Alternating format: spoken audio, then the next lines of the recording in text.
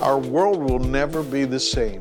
We've heard that phrase numerous times over the past few months. In this series, we're looking at how the coronavirus has changed our perspectives and how it has placed demands on ministers and how they function during this pandemic. Last week, we explored the pastor as a public leader. As one author said, theology, or the understanding of God, is the only thing that pastors have to offer the world not already offered better by someone else. A primary role that ministers fulfill is communicating the knowledge of God and leading others into a personal relationship with God through a salvation experience with Jesus Christ. Sure, we lead organizations called churches, but our leadership as ministers must always be first and foremost to bring God into the public forum. Today we're looking at the public leadership function of ministers, but more specifically, the prophetic role of preaching and teaching in times of crisis and disruption. Now, I'm using the term prophetic intentionally because preaching and teaching are more than just disseminating information. Preaching and teaching necessarily include proclamation of God's word into the lives of those to whom we minister, both their present context and their future possibilities. In that sense, preaching and teaching are inherently prophetic. The Apostle Paul said in 1 Corinthians 14:3 that prophetic words bring strength, encouragement, and comfort to those to whom we speak. Now, Paul made it clear in Ephesians 4 that not everyone is a prophet. I'm not talking about a title or office. What I'm referencing today is what Dr. Carolyn Tennant called the flow or current of prophecy. Paul indicated in 1 Corinthians 14:1 that speaking prophetically is something to be desired and even pursued.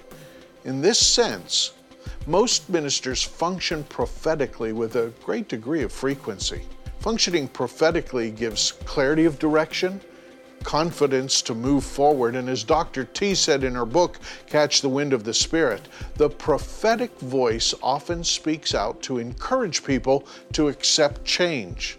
Well, we are in a season of change. Cliches like new normal have become societal mantras. Most agree that COVID-19 will forever alter our world.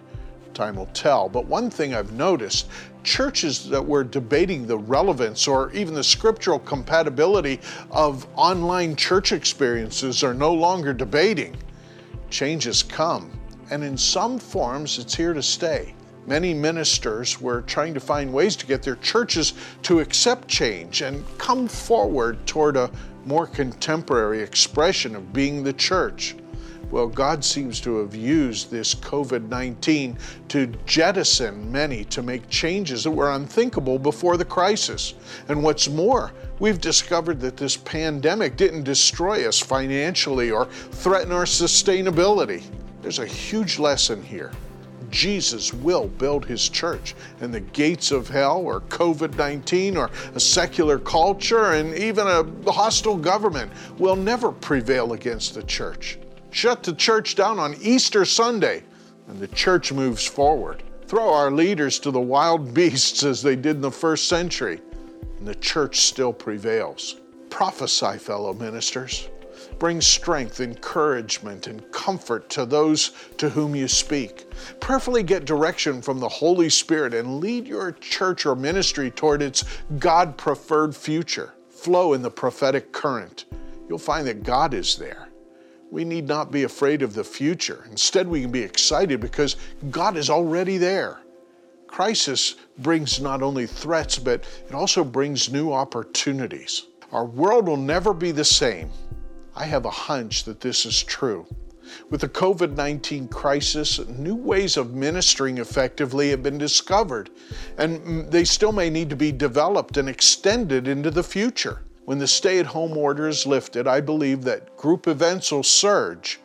There will also be transitional adjustments as the stay-at-home orders are lifted. May the Holy Spirit show us the best way to connect while the crisis continues, and show us missionally effective adjustments that will bring the gospel to people whose heart was prepared to receive it because of this crisis. Hey, may God bless you as you minister in a pandemic. Stay well until next time. Thanks for joining the Penn Dell Ministry Network podcast. We hope that this will not only benefit your ministry, but also your spiritual walk with God. Enjoy.